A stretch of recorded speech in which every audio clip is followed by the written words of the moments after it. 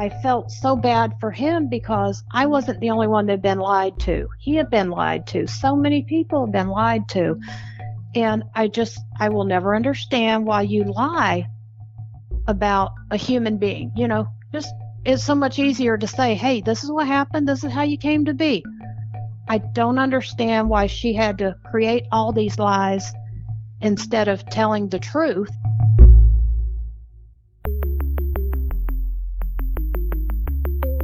Who am I? Who am I? Who am I? Who am I? Who am I? Who am I? Who am I? This is Who Am I, Really? A podcast about adoptees that have located and connected with their biological family members. I'm Damon Davis, and you're about to meet Linda, who called me from St. Petersburg, Florida. When Linda's adoptive mother found herself single parenting her 2 daughters, they moved to the South, where her family shunned the children for being adopted. In reunion with her birth mother, Linda found a woman who had a tough story to share about her conception, who was seemingly afraid of the truth coming out to her family, and who went to extreme criminal lengths to try to make Linda lose custody of her own daughter. Through it all, Linda stands strong on the firm base her adoptive mother gave her. This is Linda's journey. In 1961, Linda's adoptive parents were planning their family and expecting children. Her adoptive mother was pregnant with twins. But when a tragic accident took the lives of her unborn babies and she had to have a hysterectomy, the removal of a woman's reproductive organs, the young couple's plans to have children vanished. Linda's adoptive father had an older daughter from his first marriage, and 1 year before Linda's adoption, her adoptive sister was brought into the family. Linda was born in 1966 in Toledo, Ohio, and was soon adopted into the family too. I was chosen because they said I looked like my father. And a couple of weeks after I was selected, my parents were told, if you want to forego this adoption, you can. You don't have to take this baby. And they asked why. They said, well, she has a genetic blood disorder. At the time, it was called FA-BARTS. Now it's known as alpha thalassemia hemoglobin H disease, meaning I have 3 deletions in my hemoglobin chain. And they were told, if you don't want this baby, you don't have to have her. Basically saying, this is a defective human. You don't have to take her. Mm-hmm. But my parents said, no, we're taking her. We want this child. She's going to need help. We'll take care of her. Mm-hmm. So in my parents' family in Ohio, my dad's family, everybody was fine with adoption. I remember hearing stories. Now, my dad died when I was 2 years old. And I lived in Ohio until I was age 8, and it was wonderful. My relatives knew we were adopted, and my sister was half Chinese. My mother would dress us alike to try to pass us off as twins. Didn't go over well. And I would always say, we're not twins. Don't say that. We're not twins. So everybody was welcoming of it, though. They would, my mom didn't hide it. She was happy that she had children. Mm-hmm. And when my father was asked, which of your kids are adopted? He'd say, oh, I don't remember. Oh, that's really interesting, huh? So they were happy with it. Before you go forward, let me just take you back for a quick moment. Do you remember when you heard the story of your mom's car accident and the loss of her children? I remember hearing that when I was about 6 years old. Mm-hmm. We were in Toledo, still living there at the time. And we were going over a certain railroad track area, and my mother said, this is where I had a car accident. And I said, when was that? And I thought she meant recently, at that time when something had happened. And she said, no, that's why I have you and Patty, with Patty being my adopted sister. And I asked her what happened. She said, a few years before you were born, I was pregnant. I was going to have twins. And I was sitting, waiting for the train to go by, and a drunk driver hit me. I was slammed into the police car in front of me, and the police car hit the train. Oh, my gosh. And the impact just, being kind of bookended in this accident. She was taken to the hospital. She had a broken back. She was told she wouldn't walk again. They did an emergency hysterectomy because she was bleeding, and she lost the babies. And I just remember feeling such empathy for her, even as a child, how sad that Yeah. must be, because I knew how protective she was of me and my sister. She was a good single mom. You know, she didn't want to be a single mom with two young kids right next to each other in age, but she did it, and she did it with great aplomb. She handled the household, she worked, she raised us, and she made sure she took care of us as best she could. And that I can only imagine how good she would have been with her own children. It would have been awesome. Yeah. Yeah, I can imagine. Do you identify that your mother used to dress you up like you were twins? And even though she was half Chinese, it sounds like in part of her mind she was still trying to replace the twins that she unfortunately lost. Like she had her heart set on having twins. Did you get that sense? I did. I actually thought about that when I was much older, but I remember my mother was a great seamstress as well. She would sew our outfits, and I was a tomboy. I liked to get dirty, play out in the yard, and my sister was very girly girl. So my mom was happy with that. She went with the dresses and the girly girl outfits, which I just absolutely couldn't stand. And people would say, "Oh, look at the twins," kind of quizzically, with me being blonde, blue-eyed, and my sister being half Chinese with the dark hair and the dark eyes. And she had almond-shaped eyes. You could see it in her features. And my mother would say, "Yes, they're fraternal." And I didn't know what that meant until I was a teenager. And I said, "What in the world? Why would you tell people we were fraternal twins?"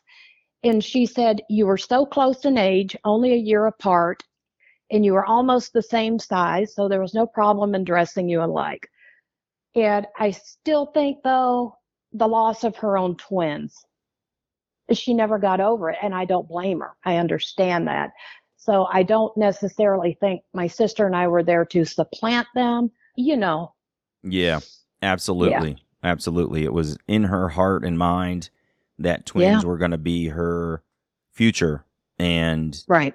you guys were as close as she could get. That's really interesting. But it sounds like she was a wonderful mom. Wow. She was fiercely independent, and she expected you to toe the line too, which is good. That helped foster my independence as I got older. One day when Linda was 8 years old, their mother told the kids they were moving to Alabama the following week. Linda was stunned. Their single mother wanted to be near her family as the family in Toledo had all moved away. They were destined for a small town called Hartford, which Linda described as having about 800 people at the time, a Piggly Wiggly convenience store, one traffic light, and a lot of churches. When Linda heard the news of the move, she declared, "Well, I'm not going." And she said, "Well, what's your plan?" I said, "I'll just find my real mother and stay with her," which is the first time I ever brought up, "I'll find my real mother." Wow. And she said, "Well, you need to go ahead and start looking because we only have a week left. And if you don't find her in a week, you're going with me." So I said, "Oh, okay." And of course, I did not launch a search for my real mother, as I called it. We moved to Alabama, albeit begrudgingly on my part.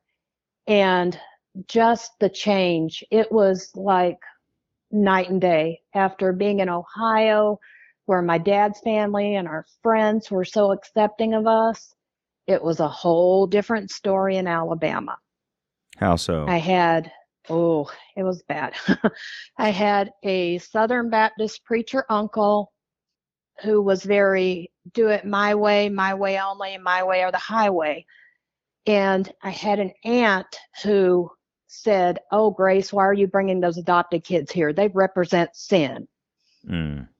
And that kind of set the tone for things. It was, our adoptions were weaponized against us by this particular aunt. And I never understood why she was so nosy in our family affairs with my mother. I think that was just her personality, but it was, if you kids don't behave, we're sending you back. We don't have to keep you. You're not our family. And I had a cousin who died of leukemia. He was a few years younger than I. And when he died, she said, "Well, why couldn't it have been one of Grace's girls? They're not our family." Gosh. And hearing these things, and I know it hurt my mother, and she was constantly on the defense with this aunt and uncle. And I said, can we just move back to Ohio? I don't like it here. This is not fun. And she said, well, we're not going to move back. We'll just limit our time with them, which we tried to do, but in this small town, and the family saying they wanted to get to know us, but it was so passive aggressive in the way that they did. I remember a family reunion. Now, I was the youngest of 33 grandchildren, so that tells you there's a lot of people at this family reunion. And I remember them studying my sister and my sister knew she was adopted, but she didn't like to discuss it. In her mind, that was a taboo topic, and our adoptive mother was her mother, period. She would never consider anything else. And I remember what I know now were racial epithets used against her, and I remember my mother crying at one point because someone had referred to my sister with a bad term. And with me, they'd say, well, that one looks like she's German. Maybe she's Finnish. Maybe she's Swedish. And it felt really bizarre to have people circle around you and try to guess what you are. And I remember that time being really the first time I felt very uncomfortable in my own skin, because my mother's family, they were redheaded, Irish, freckled, and my sister and I clearly did not match these people.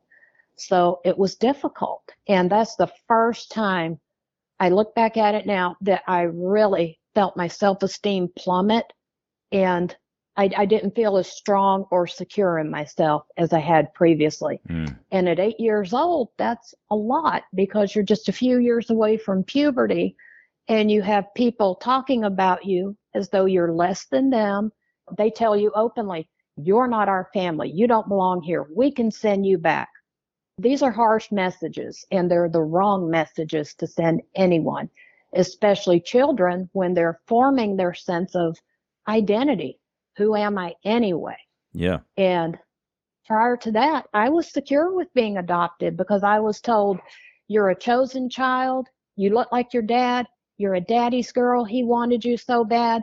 Patty's a mommy's girl, and our family is the way it needs to be. And then going to Alabama, it was just flipped in a way that I just could not deal with. Yeah. I'm sorry. That sounds like that was incredibly rough, because as you've said, children don't have a whole lot. It's basically everything that the adults give them. It's material things, right? It's your clothes, it's your toys, and it's the reinforcement of whatever you're told. And hopefully it's positive, good job, good try, keep going, you're going to be great. But unfortunately, you heard a lot of the opposite. You don't belong. Yeah. You're strange to us. You're from sin. We're not connected. And like very emphatically telling you, you don't belong here. That's pretty awful. And you're right. It is at that time of building a foundation as a child. That is absolutely the wrong thing any child needs to hear. And I'm sorry you guys had to go through that.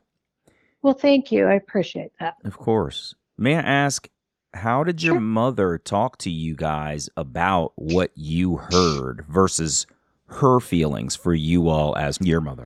Initially, she presented it. She said, don't listen to what she says. She's just a bitter old woman. And I would kind of laugh at that. And I'd say, yeah, she's just being mean. She's not nice. And I'd say, she's jealous of us because you got to pick your kids, and she had to take what she was stuck with. And my mother said, yep, that's true. She said, but don't get into her mindset. Don't say that her kids weren't worthy of being chosen from someone if they had to be. She said, just rise above it, which was an awfully difficult thing to do, because not only did we have this in the family with this aunt who just clearly was not comfortable with adoption, my sister was being picked on at school because Southeast Alabama, you don't have a lot of Asian American children, if any. And there were people that would ridicule my sister. And as she grew into a teenager, She had an eating disorder and horrible anxiety. And I think a lot of that stems from what she absorbed through being bullied at school and bullied by our aunt, because that's what happened. Mm-hmm. And my mom would just tell us, just ignore her, don't listen to her, referring to our aunt. But it was there for years. I mean, that's what we grew up in. It's hard to ignore. And then the uncle was fixated on, oh, you have to get these children baptized. They're from sin. They were born out of wedlock.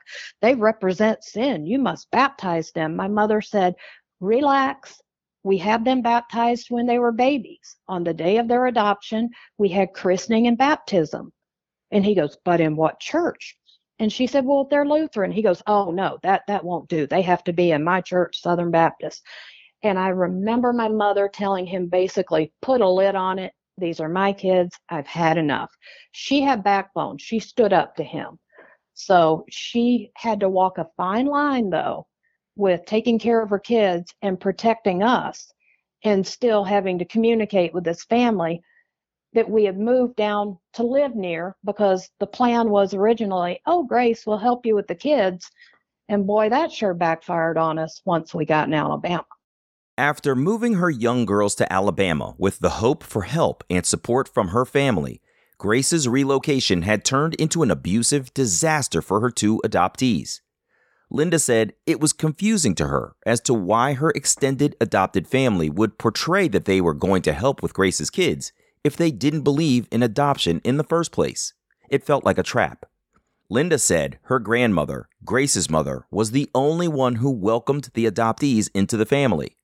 Linda adored her grandmother, partially because, with 33 grandchildren, she remembered the names of the oldest and the youngest, Linda.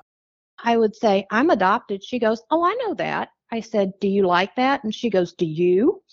And I said, yes, because it gave me you. And she said, well, then it gave me you. So we're good with it. Oh, my gosh. She's amazing. So she went out of her way to really make my sister and I feel comfortable.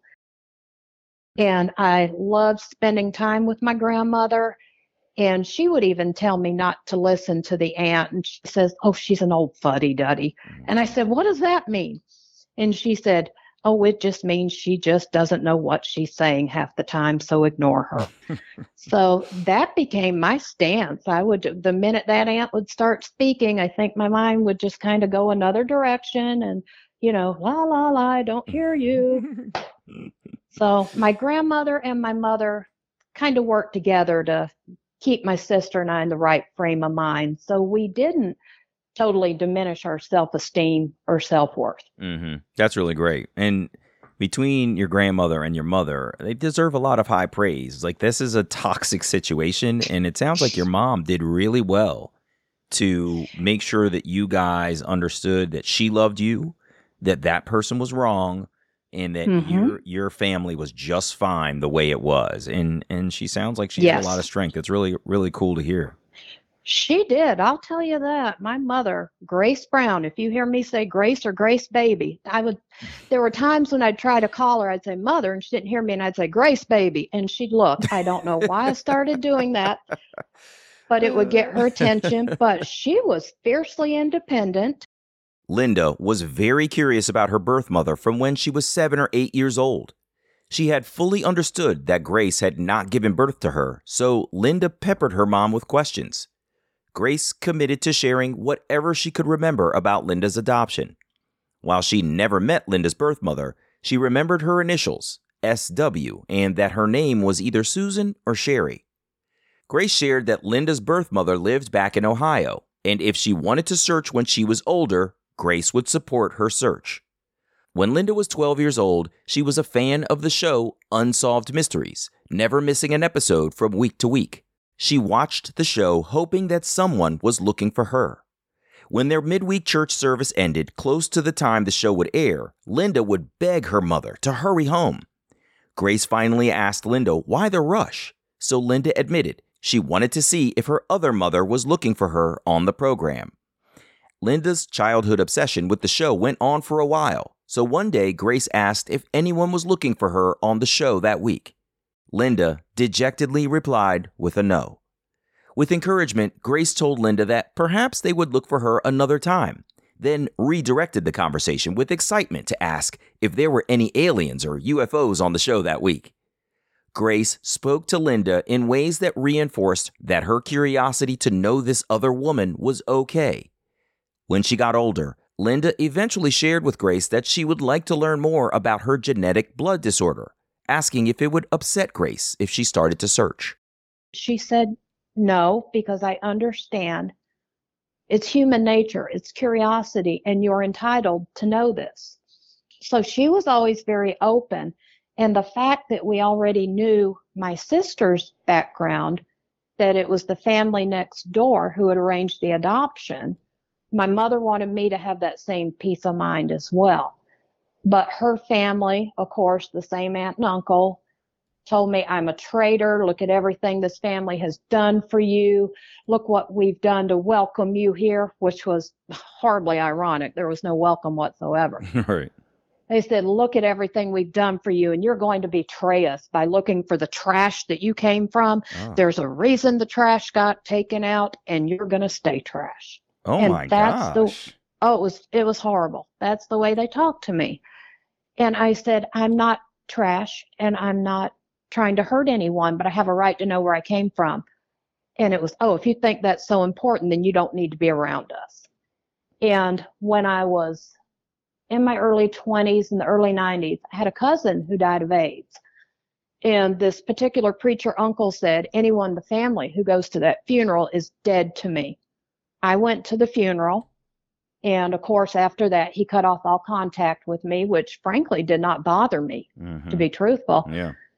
And when my mother died in 1997, I did not know she had died. I lived near her, kept contact with her, but it was over a weekend.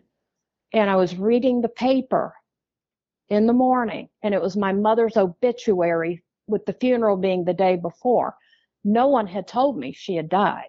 Oh, my gosh. And I called the funeral home. I got a pastor with me. I called the funeral home, and I called my uncle.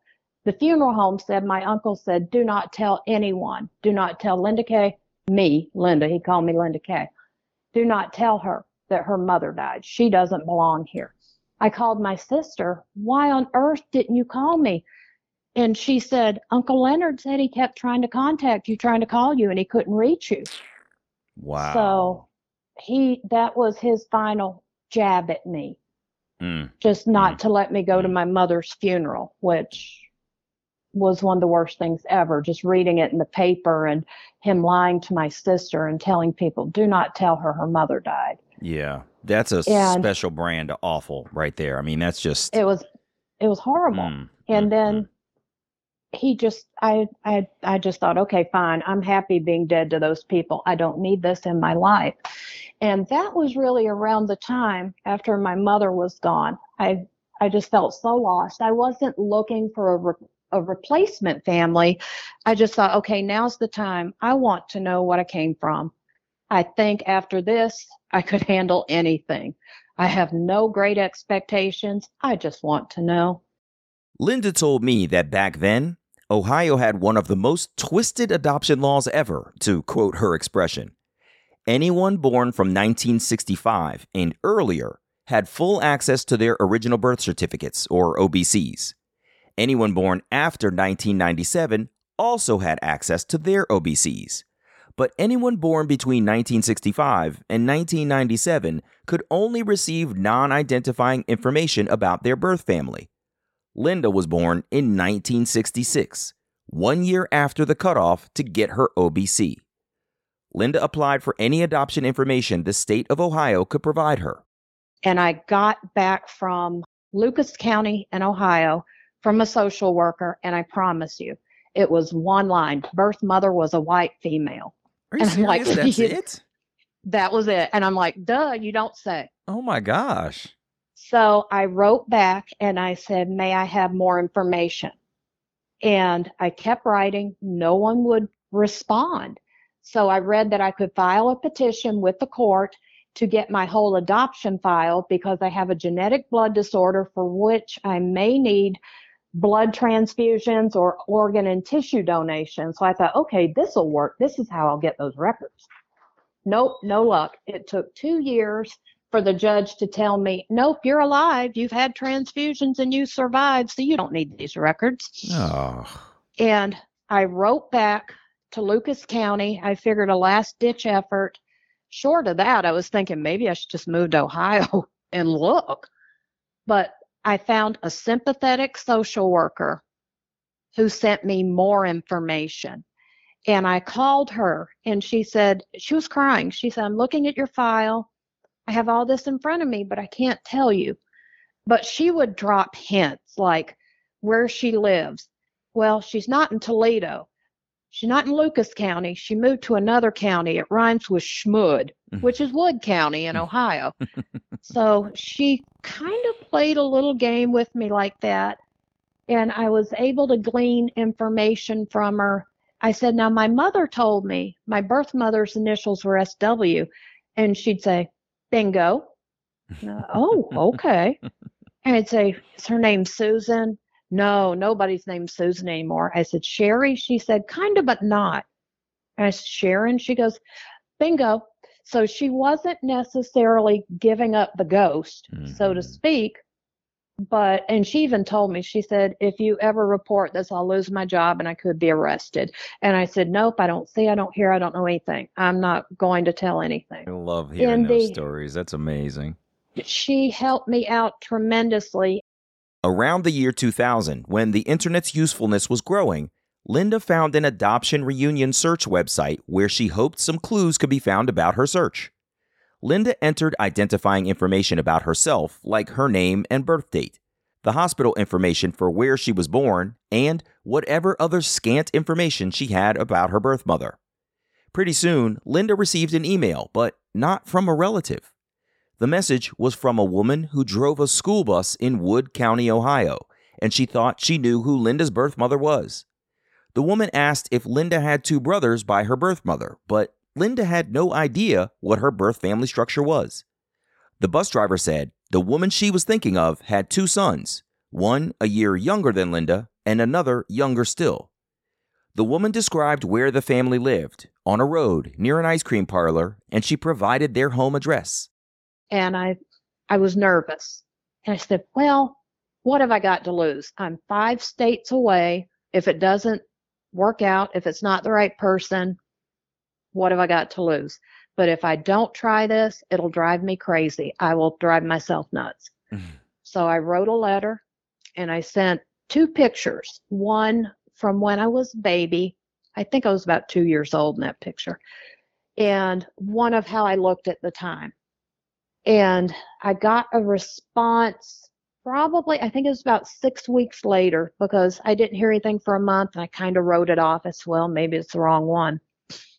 Oh, no, she sent a picture. And we looked a lot alike. I mean, you could see it.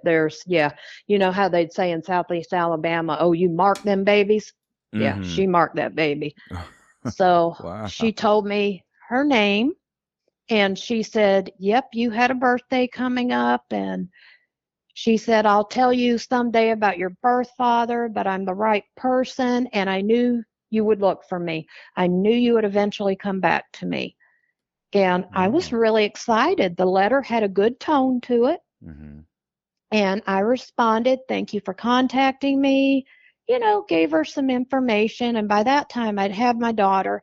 I said, I have a 6-month-old daughter, and she was born premature. My daughter was born at 28 weeks, weighed 1 pound, 7 ounces. Oh, my gosh. Wow.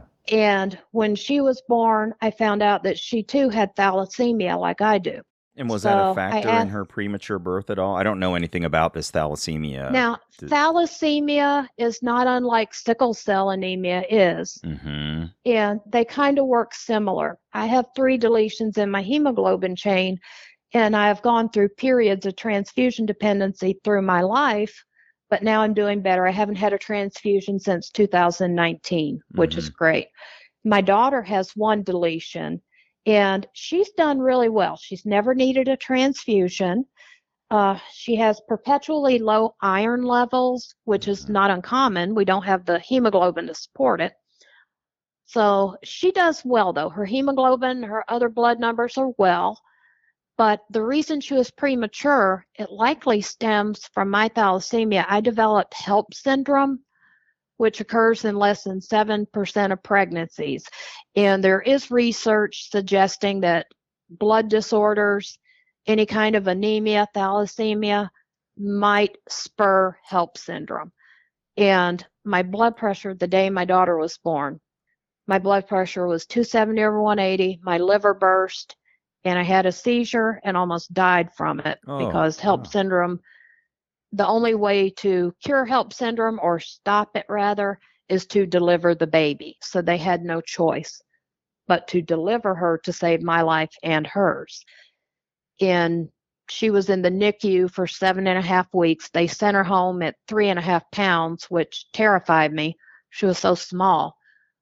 But here she is now, 21 years old, happy, healthy, and 10 feet tall and bulletproof. Awesome. Could you just tell me quickly, clarify, what is HELLP syndrome? Is this a preeclampsia thing? It's right there with it. It is hemolysis, elevated liver enzymes, and low platelets. HELLP is how it's termed. Thank you. And I did have eclampsia with that, which is what caused the seizure. But HELLP syndrome, they're not necessarily sure how it starts. There's more information about it now than when I had my daughter. Thankfully, it helps a lot of women to understand. But you have your organs swell. My foot, I already have big feet. I wear an 11 for Pete's sake. My foot swelled so bad, I had to wear a size 13 shoe. Oh, wow. And I knew things weren't right. And I'd go to the doctor and they'd say, oh, it's just normal pregnancy. And I said, I've never been pregnant, but I can't imagine anything about this being normal. And sure enough, it wasn't. It was HELLP syndrome. Wow. Well, I'm glad you guys are both okay. That sounds like that was thank you. Crazy traumatic. Wow. It was. So I had taken us off track with my curiosity about HELLP syndrome and the ordeal Linda had been through to give birth to her daughter. Linda had always been focused on finding her birth mother, never really thinking about her birth father. Linda and her birth mother corresponded through letters, and the woman divulged a little bit more with each correspondence. Linda knew that thalassemia was passed down on her maternal side, so when they connected, Linda was able to ask if her birth mother had any blood disorders like she did. Linda's birth mother didn't have any challenges, but her mother, Linda's maternal grandmother, had anemia, and she was frequently sick from it. Other relatives also had blood-borne disorders that seemed to be recurring clinical challenges in the family, which sometimes seemed to skip generations. Linda was enjoying the process of corresponding with her birth mother, and even though she was dealing with her own health and that of her daughter Connor, things were going well. We were getting to know each other, and she would divulge a little bit more with every letter. She said, your birth father, she said, I want to tell you the truth. I was in love with him, she said, but I was 18 and he was 14. And I was like, whoa. When I read that, I thought, okay, that's a bit much. And then she wrote another time, she said, I hope that didn't bother you. She said, but I want you to know I had been with him for 2 years before you were conceived. And I did the math in my head and I said, okay, this is scary. Wow. He was 12 and she was 16 when they got together. Yeah. Which is, let's be honest, that's against the law. That's statutory rape. And she wrote me another letter saying that the reason she had to relinquish me was because her parents found out that she was with this younger boy and they didn't want her to get arrested for statutory rape. So according to my birth mother, she did not tell them she was pregnant until she was 7 months gestation. And she said they did not respond well. She said her mother tried to beat her, tried to kill me. And then they sent her to a home for unwed mothers in Toledo, which was near the downtown area. And when she had me, she was taken to Mercy Hospital. And she, according to her, she had to room with a married woman that was supposed to teach her, this is how you're supposed to have your children. And she said they denied her any pain medication so she would remember her sin. Oh my gosh. Wow. And again, I'm like, if I hear sin associated with me another time, I'm going to lose it. Mm-hmm. But, from hearing that from my aunt and now my birth mother, and she said, but I'm an atheist. I don't believe in sin. Like, okay.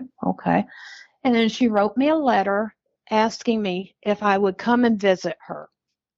And this was in the summer of 2002 when she asked me if I would come visit her. I said, well, I'll have to arrange it a little further out. I said, what about in the fall? And she said, well, when's Connor's birthday? I said, it's in November. She said, can you come up here for her first birthday? I said, I think we can do that. And turns out Connor's dad wasn't able to make the trip with us. So it was just Connor and I going. And I'd had several months, I thought, to prepare myself. I was looking forward to it. My birth mother had me excited. She said, I always thought about you on your birthday. Your brothers and I always had a cake for you. And she said, I knew you would come find me. She said, I just want you to know that I loved your father, that I would have been with him if I could have. She had me feeling positive about it. So it was just my daughter and I. We were up there the week of her first birthday in November 2002.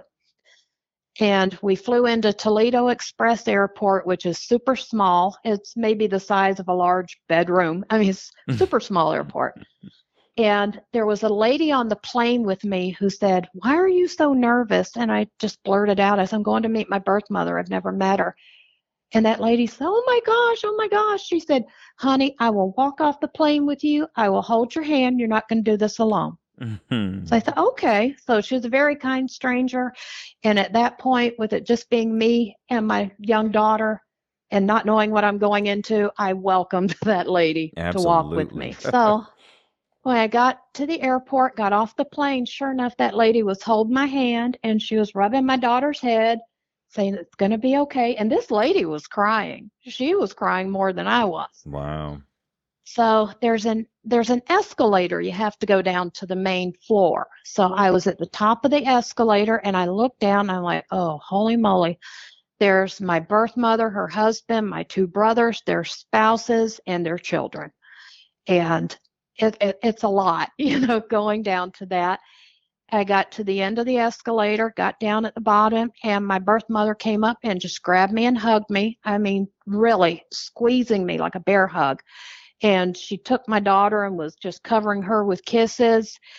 And I have a brother who's just a year younger than I. He came up, he was crying. He's very sensitive, very kind.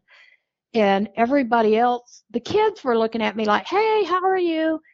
But the other brother and his wife were looking at me like, one of these is not like the other. So they were kind of studying me.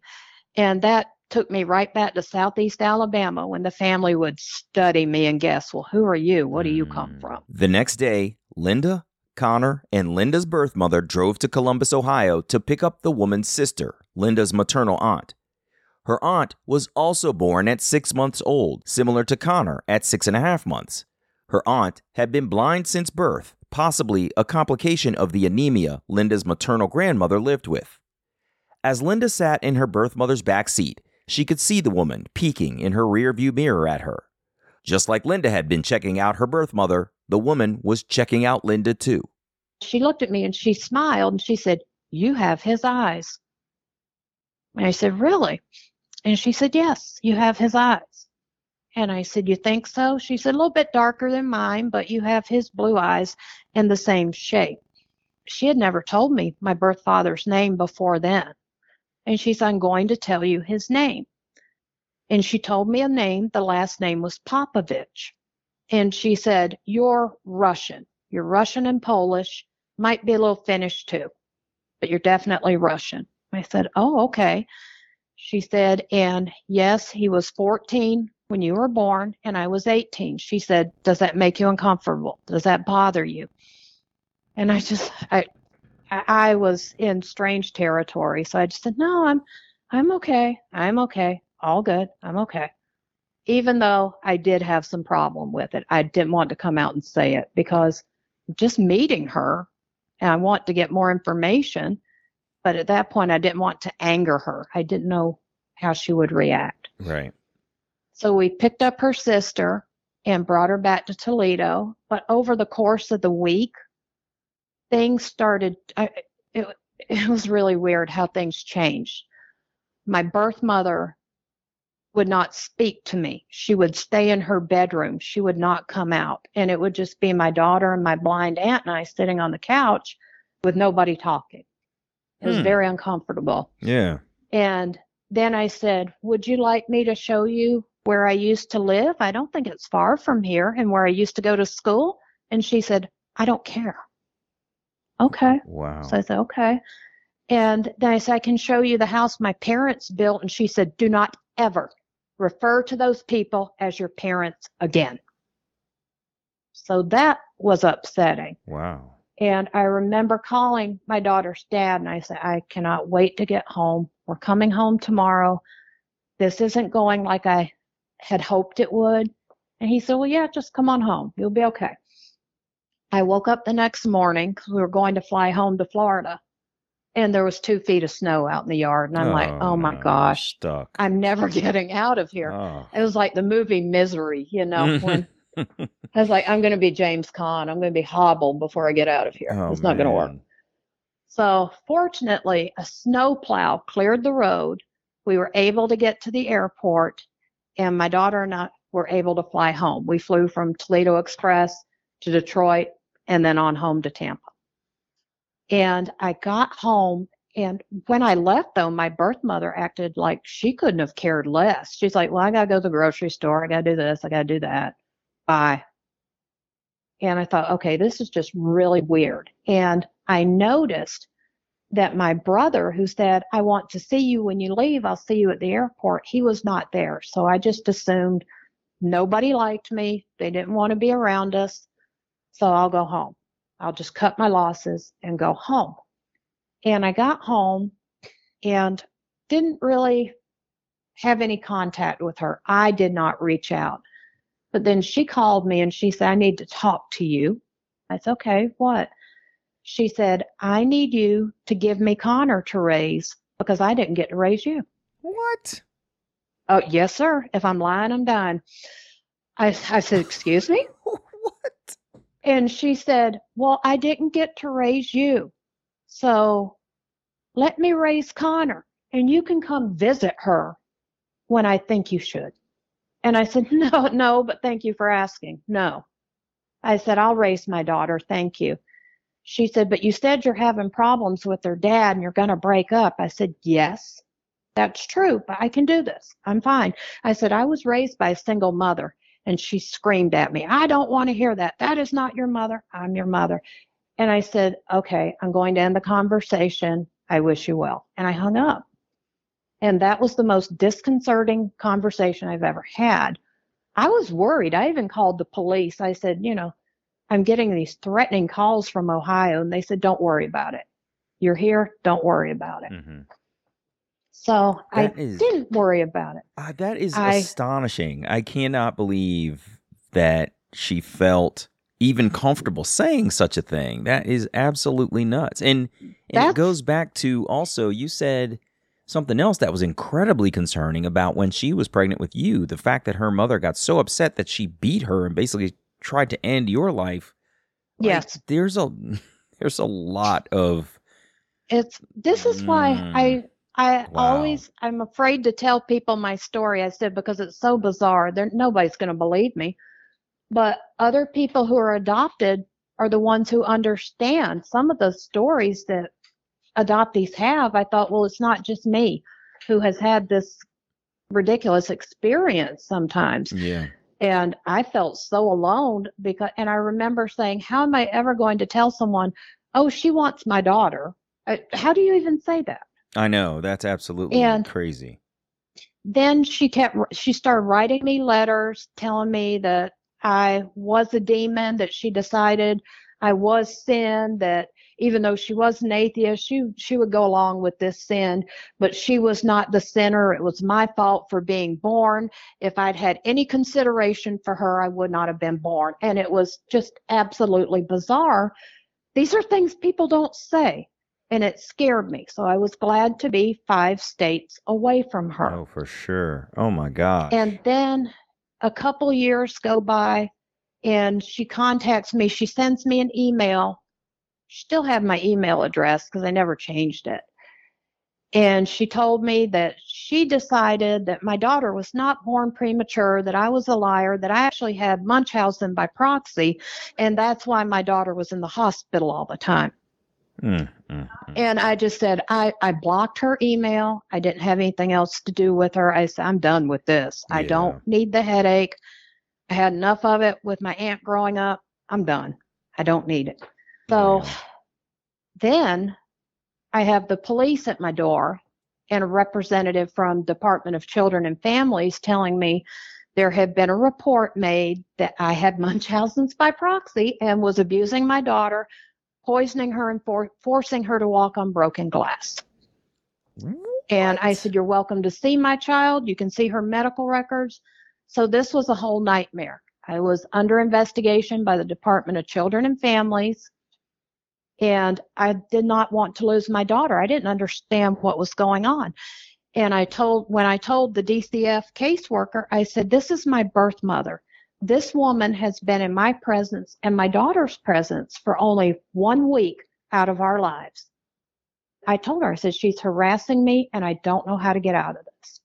That's and they looked at me like I had lost my mind. They looked at me like I was making up the story, which I was not. And then my daughter's father, who had been arrested 8 times for domestic violence, on the 9th time, they locked him up for stalking. They gave him a year. But at the hearing, when he was asked, why are you doing this? And he said, well, her mother told me to do these things. And I said, my mother's dead. And the judge said, what's going on here? You know, he couldn't make sense of it. And I told the judge, I said, my mother died in 1997. And here we are in the mid 2000s, you know, having this conversation in a court. And he said, well, what mother? And I said, my birth mother. I'm adopted. And he said, so she's the one telling him to make these threats and to hurt you? And he said, yeah, she's the one telling me to do it. So then we found out she was behind everything. So my daughter's dad finally backed off. He got his time in jail and he didn't bother us. He learned his lesson. So but my birth mother, go ahead. So this is, oh my gosh. It's a lot. It's a lot. Yeah, it really is. So she, one, has you at the house and goes from sort of examining you in the back seat and introducing you to her sister to avoiding you in her house and being completely indifferent to whether you stay or go. And then you guys part ways. You don't really talk. And the next time you talk, she says, I want to raise your child, which is astonishing. I just cannot believe those words came out of her mouth. And then my daughter's in the room with me now, and she's nodding her head because she knows this whole story. Connor, I cannot believe this. This is absolutely nuts. Yeah.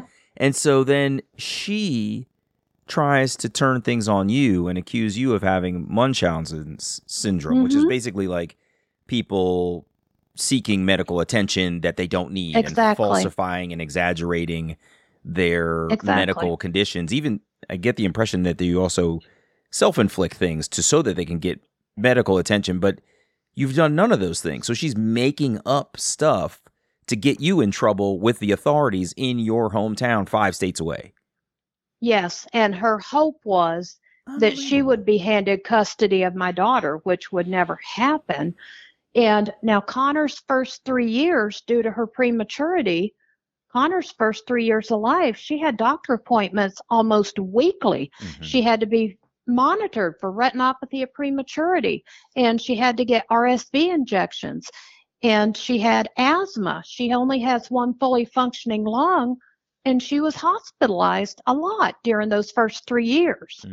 And my birth mother knew that and tried to use it against me, saying, oh, there's nothing wrong with that baby. The mother's nuts. Let me have the kid. That was her ultimate goal. So at that point, I ceased any contact with her. I said, nope, don't want it. And the police even told her, do not call again. Because she was calling the police in Tampa constantly. They even knew the story by then. Finally, we had a couple of years peace there. Linda and Connor lived a few years with no harassment from Linda's birth mother. Randomly one year, Linda's maternal half-brother, the kinder, more sensitive guy, reached out with a Christmas card. Linda was cautious about engaging with him, so she held off responding. A while later, he sent another card trying to connect with Linda, so she responded with thanks for checking in on her. The man asked if it was okay if they were in contact as long as they didn't get their mother involved. Linda agreed on the condition that her birth mother would have no part of their sibling contact at all. Eventually, Linda's birth mother found her on Facebook and started harassing her online. Linda blocked her. Her birth mother found her daughter Connor on Facebook too. She blocked her. With their mother out of the picture, Linda and her brother communicated more regularly, sending one another holiday and birthday cards and touching base twice a month. Linda liked communicating with her half-brother, and things were going good because he didn't talk about their mother. It was difficult for him to talk about things from his childhood. He said, I don't want to make you uncomfortable. I said, oh, you're not. It's fine. I said, I have to understand that adoption affects you as well. That was a big thing for me to finally quit thinking this is all about me, that he was affected too. Yeah, that's a great point. And he's so nice. I think he was hurt a lot when he was growing up. And when my birth mother died, it was January 4th, 2018. After that, I have to tell you, I actually felt a little sense of relief. I didn't mean it mean, but, Connor and I will not be harassed anymore. Right. We don't have to worry. Yeah. And after that, my brother and I started communicating more. And he started telling me a little bit more each time. I never would ask. I wouldn't pressure. I want him to tell me things if he wants to. If he doesn't, that's okay. If I don't know, I don't know. That's fine. Mm-hmm. But he would start telling me more things about his childhood.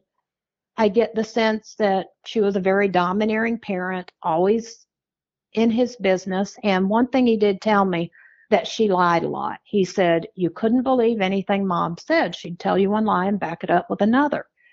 Okay, that's interesting. Mm-hmm. And as the time progressed, fast forward to last August, 2022, I was in New York and my brother called me and we were speaking, had a great conversation. And he said, why don't we do something together in the fall? Can you come up to Ohio and visit with me? And I said, yeah, I think that would be good. I said, my dad's birthday was October 29th. I haven't seen his grave since 1976. I can take Connor, and it'll be the first time we'll get to do something as siblings. And my brother said something, well, you actually are very well adjusted to have come from rape. And I'm like, what? Excuse me? Wow. And he said, well, Mom told us that she was raped, that your birth father raped her and she wanted to have an abortion, but there was no such thing then. I said, that's not what she told me. He said, well, I don't know what she told you. I said, Brian, I need to tell you what she told me. He acted like he didn't want to hear it, but I said, it's time to put on your big boy pants. You got to listen. I said, she told me my birth father was 14, she was 18, and they had been a couple since he was 12 and she was 16. And he says, well, I've never heard that. He said, I don't know. And she's not here to defend herself. I said, well, I don't know how you would defend that anyway. And I wasn't arguing with him, but I got a little firm with him. I said, you need to realize those are the circumstances. And he said, but after you left, it's been a mess. She told people that you're not her child, that you're just trying to extort her. I said, what does she have that I would extort? That makes no sense. Oh my gosh. And he says, well, she said you weren't hers. And then the story changed to, well, I was raped. Her father raped me, and that's how it came to be, and I didn't even want to have her. I said, that does not coincide with what she told me. I said, and I have letters that I can show you the same story. And I took pictures of them and sent them to him through a text. And he saw the letters in her handwriting where she professed her love for my birth father and elaborated on the ages.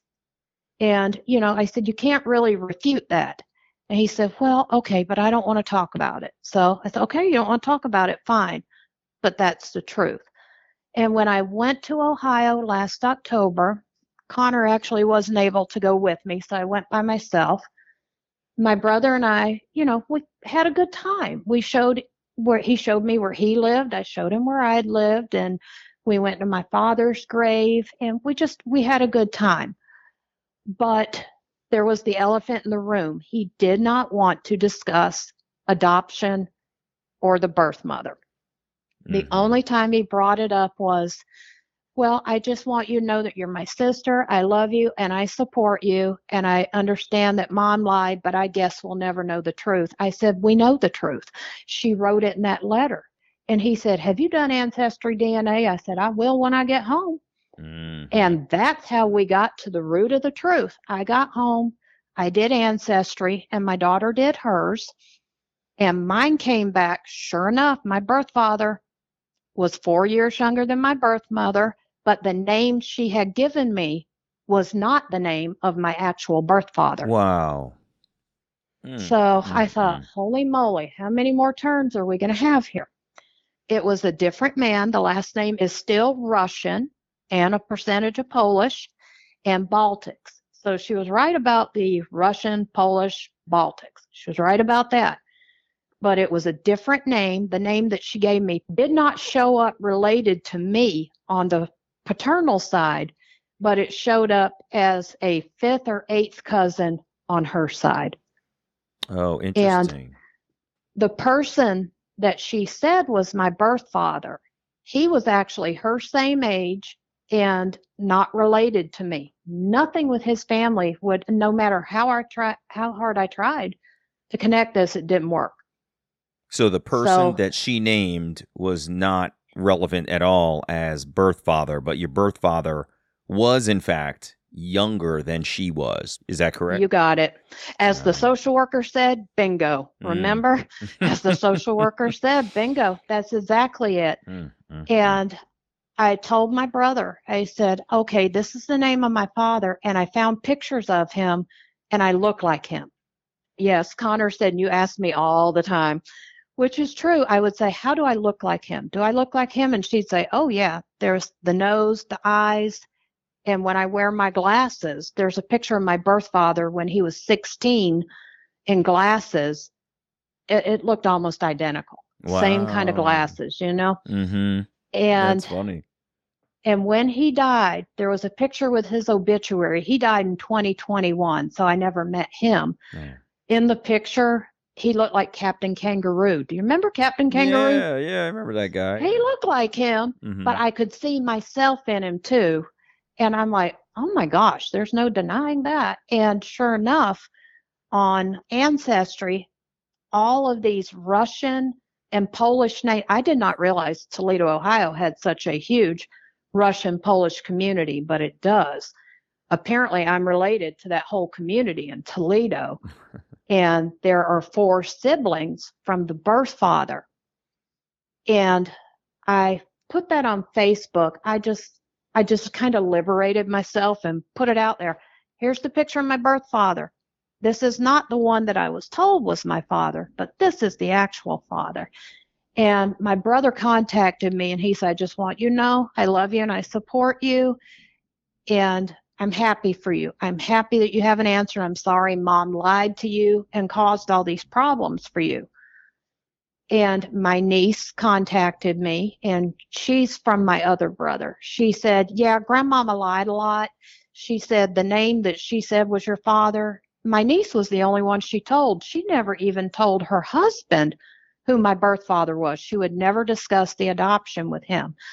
So I was finding out a lot of the things she had told me, like, oh, I celebrated your birthday. That was a lie. They never did that. And my brother didn't even know I existed until he was 15 and wanted to play baseball, needed a birth certificate to present to the school, for health and insurance purposes. And on his birth certificate, it said numbers of live births, and it said 2. And I was the oldest. There was him, and our other brother was younger, so he hadn't been born at that time. And that's how my brother found out that there was somebody else.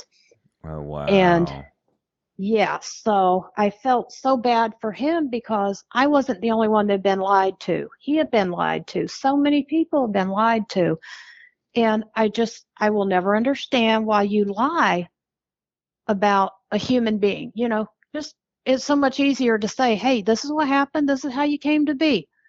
I don't understand why she had to create all these lies instead of telling the truth. But I guess she thought it was embarrassing because with the age difference between her and my birth father. And I think she was ashamed of that. And she never wanted them to judge her for it. I think she feared being judged. Mm-hmm. Yeah, that sounds right. But you're right. Like, the number of lies that she concocted was astonishing. But it doesn't sound like it was necessarily about just you, because you've said that some of her other relatives have said, yeah, grandma lied a lot. So she wasn't lying about you in those instances. She was lying about a bunch of stuff. So there was clearly some mental disconnect there that had her constantly fabricating fictitious stories for seemingly unnecessary reasons. I don't know what she lied about, but, as you said, why lie about a human being that's here? Yeah. Presumably she was lying about a whole bunch of other stuff that I make the assumption she didn't need to tell fibs about. So that's sad to hear, because that means that she was running from stuff all the time, constantly trying to elevate herself or, her position in the eyes of others without just facing reality. And that's a really tough way to live. That's sad to hear. And at one time, before I knew about all the lies, I had empathy for her. I had empathy and compassion, but I just don't feel it. I lost that feeling. And when she died, I didn't have any feeling for it. I felt no connection whatsoever. It was, okay, I told my brother, though. I said, I'm sorry, my condolences for your loss. But I did not say because our mother died, because I don't think of her as my mother. Yeah. I never thought of her that way after that. Yeah. And your mother was pretty great, too. And Grace had it going on now. Yeah, Grace was good. Grace sounded amazing, and you loved her very much, and she loved you. And then your birth mother said, don't ever speak to me about her being your mother. Like, that's just another unfortunate misstep that she made that could have been avoided. And so I could see how when your birth mother passed away, you didn't necessarily feel a huge connection. You were just more relieved that that drama was gone. I know what you're feeling. That's exactly what it was. Yeah. And I remember thinking, well, am I wrong for that? But then ultimately I just said, no, I'm not. And I don't mean this callous in any respect, but there are people that die every day who I don't know. Yeah. And I'm sorry that they die, but that doesn't mean that I internalize it. And I know that sounds cold. I don't mean it that way. No, I understand what you're saying. You didn't necessarily have a relationship with her either, right? Exactly. Yeah. Exactly. Yeah. And then what little relationship you guys attempted to have, she sabotaged by telling everybody around you that you were a bad parent. Awful. Exactly. And I think after she had told me the truth about my birth father, she probably thought, oh, wow, I shouldn't have done that, because now she's going to tell my family, and I never told them. So my feeling is she concocted all these lies to make me look crazy, so nobody would believe me if I ever told them. Yes. And just hearing this fall out of my mouth sometimes, I can't even believe it myself. Mm-hmm. Mm-hmm. But and I asked my brother, I said, this is what I'm thinking. He said, yeah, probably so. He said, because she would never have owned up to your birth father being 14. She never would have admitted that. Wow. Oh. Linda, that's a wild story. But I got to tell you, one of the things that I hear in your voice is sort of relief for what you've been through, but also strength for who you've turned out to be. And it sounds like a lot of that was on the foundation of what Grace gave you, right? Is that right? It is. Grace is the Grace baby in heaven baby. Now, I'm saying. Grace built that foundation, and I remember hearing her and my aunts talking one time, and my mother said, half jokingly, she said, now I don't worry about Linda, but Patty better marry well. And I thought, well, that's an odd thing to say. I was about 14 or 15. And I asked her later, I said, why don't you want me to marry well? And she said, what are you talking about? And I said, because you said you don't worry about me, but you want Pat to marry well. She goes, no, you're going to be able to take care of yourself. She said, you're going to be able to handle it. And whatever it is, you're going to get through it. Whether you like it or not, you're going to do it. Excellent. And I'm like, wow, that was kind of daunting at the time. But sure enough, I was a single parent for most of Connor's life. And having lost my parents young, and then my sister died in 2008, it's been just me, but there for the grace of God, grace with God. That's how I get through it, I guess. I love it. That's really cool, Linda. Thank you so much for sharing thank you. openly. Yeah, my pleasure. I love giving folks this platform to share their whole story in its entirety, and I'm so glad that you were transparent about everything that you've been through. That was quite a journey, especially through childhood, but it sounds like you've made it through pretty well, and you and Connor are doing just fine. We are, and I greatly appreciate the opportunity to speak with you and share, because I will tell you, your podcast has been therapy for me. It's very therapeutic. I hear things that only other adoptees can relate to. Mm-hmm. I will sit in my little office at work and listen to this podcast, and I sometimes speak along to it like, yep, I know that. I know. I hear you. I know. I say, I hear you. Yep, I'm nodding along too. I'm very grateful for the platform you give us and the opportunity. I think you're doing a great thing, and I really appreciate it. Thank you so much. Well, I appreciate every guest who comes forward, because it takes some bravery. Like you said at the beginning when we were talking before the show, like you were concerned about some of the things that you had to share and how it was going to trigger others. And I think there's a lot of people out there that sit in that. Like, I want to tell my story, but I just don't want to trigger other people. But as we discussed, this is like, we have to tell the truth. If we don't tell the truth, then we continue to let others live in the dark and feel alone. And that's kind of why I like to help everybody else tell their stories, because it helps people to not feel alone, not feel like they did something wrong, that their life is a mistake, that, all of these things that we sit with as adoptees, many of them are wrong. And allowing us to share our voices is important so that we can feel like we're supporting each other. And something in your story today has supported someone else, and I'm glad you told it. So thank you. I sure hope so, because I was in a dark and lonely place for a long time. And then when I just decided, I can't hide things. I have to be honest and open about who I am. I'm not ashamed. I didn't choose to be created, but I'm here, and it's been an interesting life. It's been a crazy 57 years, but I'd welcome 57 more. Fantastic. I hope they're wonderful years, all that you have left, Linda. Thank you so much. Well, thank you. All right. Thank you. My pleasure. All right. All the best to you. Bye-bye. Bye-bye. Hey, it's me. Linda has lived a roller coaster in adoption and reunion, but she sounds so strong on her foundation that her adoptive mother, Grace, provided. It definitely made me sad to hear about how her extended family in Alabama treated their family after they moved. But it only takes one positive influence, like her grandmother, to show acceptance and love to help a child feel worthy of being where they are. When Linda found her birth mother, it sounded like things were going to be great. But to get the cold shoulder in the woman's home, to be stalked, lied about, and reported to the police after the woman asked to raise Linda's daughter Connor was like nothing I've ever heard before. I'm very glad Linda's maternal half-brother was supportive, that Linda got to see pieces of her own face in the likeness of her birth father, and that Connor is healthy, happy, and thriving in the powerful glow of her mother's resilience to stand strong through everything. I'm Damon Davis, and I hope you found something in Linda's journey that inspired you, validates your feelings about wanting to search, or motivates you to have the strength along your journey to learn, who am I really? And if the show is meaningful to you, please take a moment to leave a 5-star review in Apple Podcasts or wherever you listen. The ratings are a way for me to be reminded that the show is having an impact for the adoptee community, and your ratings really do help others to find the podcast and get something positive from adoptee voices, just like you have. Thank you so much.